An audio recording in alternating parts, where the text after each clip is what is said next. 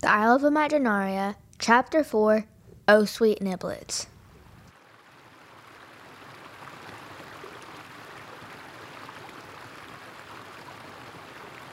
Marky had a difficult time adjusting her eyes. The early morning light burned, and the smell of the air was so different. It was fresh air, a wide, open, vast air that smelled like fish, but not rotten fish. It was salty and seafoody. Marky looked all around. There were no tall buildings or buses or cars. Instead, it reminded her of a flea market or a rummage sale. The floating market was a maze of canals connecting two large rivers. The canals were full of little wooden boats and houses selling food and fruits. The morning fog still hung over the water. The ground beneath Marky's feet was soft. She looked left and right and saw boat stalls lining the banks as far as she could see. Which way first? Well, our stand is down on the left, so we'll go right and then work our way back. You like mango sticky rice or banana? Yes, both. And I see donuts. Let's go. Hurry! I want to show you everything before it opens and gets crowded. Marky and Five strolled the banks, taking time to stop at each boat stall to see their offerings. Every other boat had some type of fish or seafood. Marky saw squid and crabs and giant prawns. But the small rowboats served dumplings and soups and noodles. Some of the long boats sold souvenirs. There were so many colors and flavors. It was already chaotic without all the people, and as soon as they started to trickle in a matter of minutes, it was wall-to-wall people. Marky and Five were standing in line for a bubble tea when Five realized how late it had gotten. Marky, I have to go. I'm going to be in so much trouble if I don't hurry. I can't stay. Get your drink and then meet me at my dad's stand. Marky could barely hear him. His words trailed off as he ran away. Wait, I don't know where I'm going. How will I find you? Not a problem. Just look for the big blonde buffon. You can't miss it. We're right next to it. Marky drank her tea as she made her way to the other side, in search of the big blonde bouffant. She saw ladies with black hair, brown hair, a few with red. Every time she saw blonde hair, it was either long and straight or in a ponytail or ringlet curls. Marky found no such bouffant. That is, until she got to the very last few boat stalls, and she saw her from behind.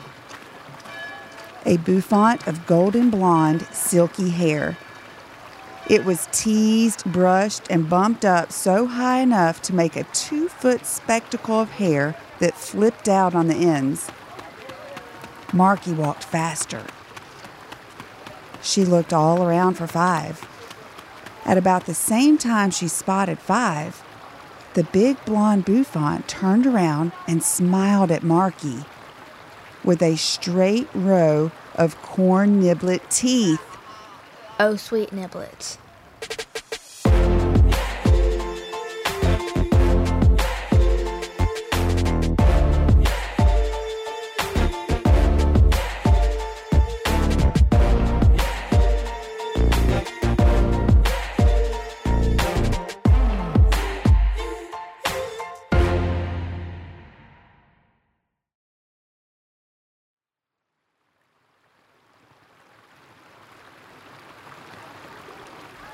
Big blonde bouffant was not a girl at all. It was a 4-foot corn. The same 4-foot corn from the boardwalk. Marky couldn't wait to tell Five. If only she could find him. She knew she was in the right place, though. The asparagus, beets, and kale all looked familiar. She followed the sound of laughter and giggles to the canal bank, where she found Five and a Brussels sprout taking turns launching each other off of boat paddles into a giant produce basket woven out of sweetgrass. About time you showed up. Will you help me keep score? I will. But first, you act like it's no big deal. There's a giant corn walking around this place, flashing his big old teeth at everyone. Oh, come on, Marky. That's Virgil. Everybody knows Virgil. No, I don't know him, but I've seen him. I mean, at least I think I've seen him before. 5, you gotta come help me figure this out. Figure what out? The score's 10-8, Marky. I'm up by 3 points. There's no way I'm quitting. Marky jumped off the bank and landed with all of her weight on the boat paddle. 5 catapulted through the air, end over end, straight into the produce basket. Now you're up by 3. Marky scooped 5 up and placed him on her shoulder. Yeah, you probably did see him. He's everywhere, Marky. He's like a mayor or a loud uncle at a reunion. You'll love him. Marky and 5 walked down a long bamboo path together until they came upon a clearing. There, they saw Virgil, sitting in a chair, holding a lace parasol to shield his face from the sun. He was telling a story to all the little children sitting at his feet, while 2 grandmothers stood behind him and braided his hair. The crowd hung on every word. Marky and 5 sat and listened too. They oohed and awed at some parts of the story and gasped at others. And at one point, they all held hands for a little sing-along portion. In that moment, Marky locked eyes with Virgil as he casually and eloquently said, "Hey, man."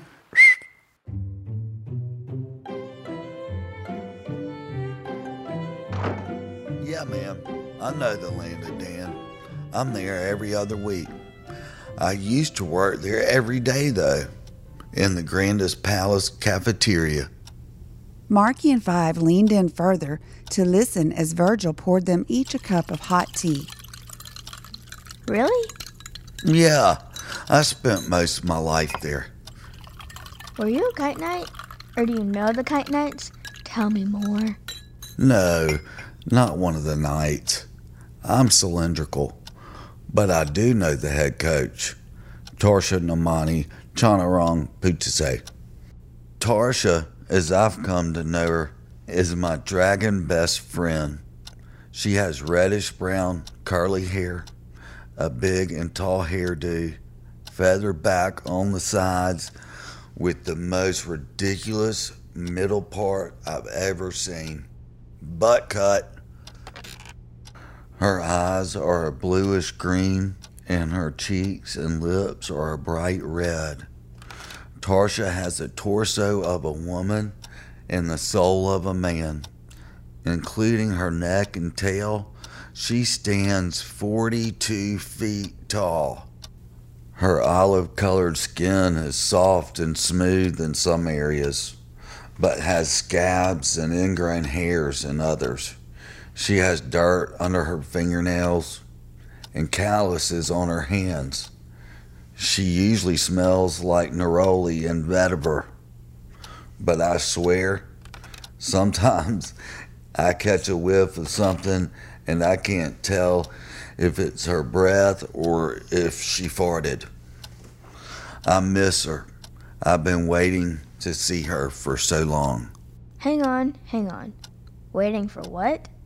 Tarsha's been in secret hiding ever since the day the Queen banished her. Everything changed after that. How so?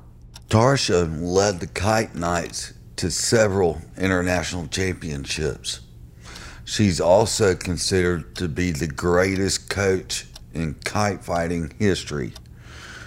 Since she left, the Kite Knights haven't been on top ever again, or the land of Dan. Everyone soon realized it's not just winning that made a difference.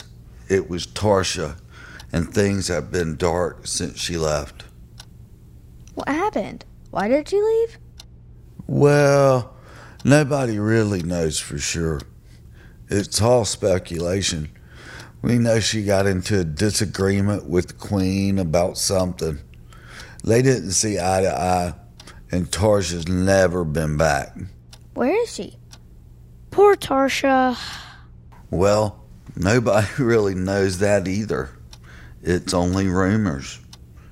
She didn't tell anybody. However, one day I finally received a word from her. Wow, received word? What kind of word? She wrote me a letter and invited me to her new home, an old temple. See? He spread it out in front of them on the table. Just as soon as they leaned in close enough to see that it was a map, he snatched it back, as if he changed his mind. Whoa, whoa, whoa, whoa. As much as I'd love to share this, I have to be very careful with it. Not just anyone can have it. I'll think about it, though. Or maybe I can ask her the next time I go.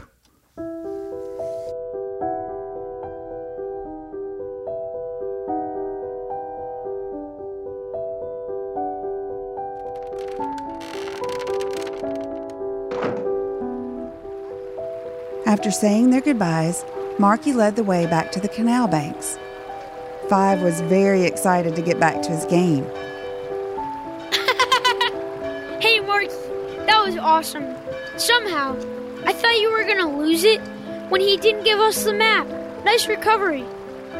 Get on the paddle, Five. Now that's what I'm talking about. What's the score? No, Five. Get real. Let's go. Marky boosted him up, and Five landed with a thud on her shoulder. She reached into her messenger bag, then handed him her notebook and pencil. Here, Five. Jot some things down while I get this basket in the water. I don't want to forget what I saw. Five, now thoroughly confused, scribbled down landmarks and coordinates as they spilled out of Marky's mouth. Right, then left, past the sugar cane and indigo, under the waterfall, then right, around the cotton field, sharp left at the cacao, and we should be there. Got all that? Yes, I have all of that, but do I need all of that? Yes, if we want to see Tarsha, of course yes. Virgil didn't give us the map. What if we forget something? I think we should write it down. Maybe I already forgot something, Marky. What the heck are we doing? We'll never make it back in time. My dad's gonna be so mad. At least we're in the same boat. It's actually a basket. What have I gotten myself into? A basket! We're in a basket. I'm in a basket. We're going to see We're Tarsha. in a basket going to see Tarsha.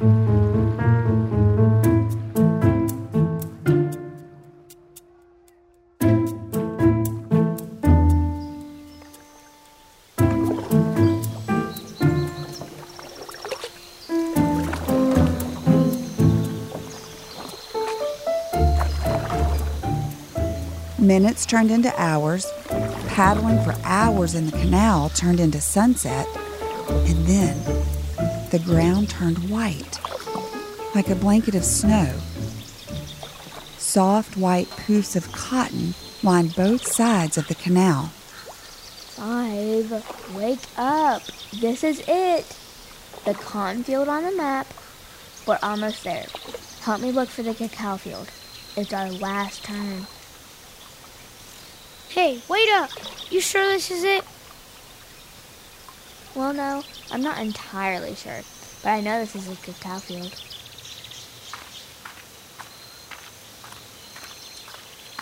And I am entirely sure. This looks exactly like the ruins that were drawn on the map. I'd recognize that crow carving anywhere.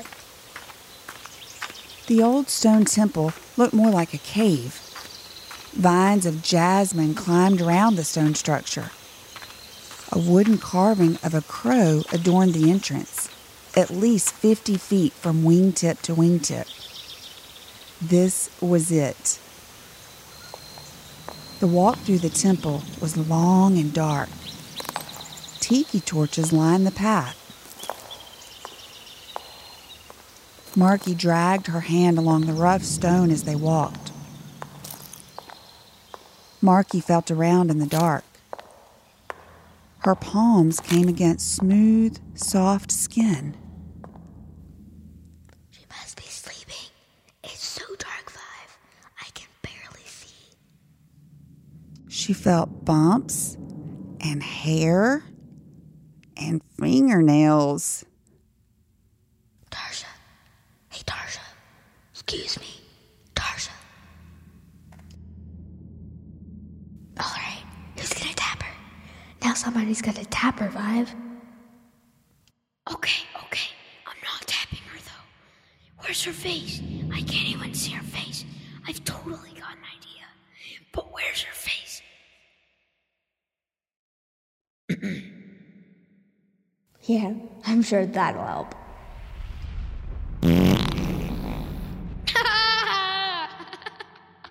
A wave of heat wafted from under Tarsha's tail as she sat up. Her head swung around in a swift motion and met Marky and Five. They were eyes to eyes. Hey, y'all. What's so funny back there? What'd I miss? By the way, that one totally snuck out on me. I would not be downwind of that. Marky, windblown and now with no confusion as to her butt or her face, picked up a wilted Five up off the floor. So now, what was your idea?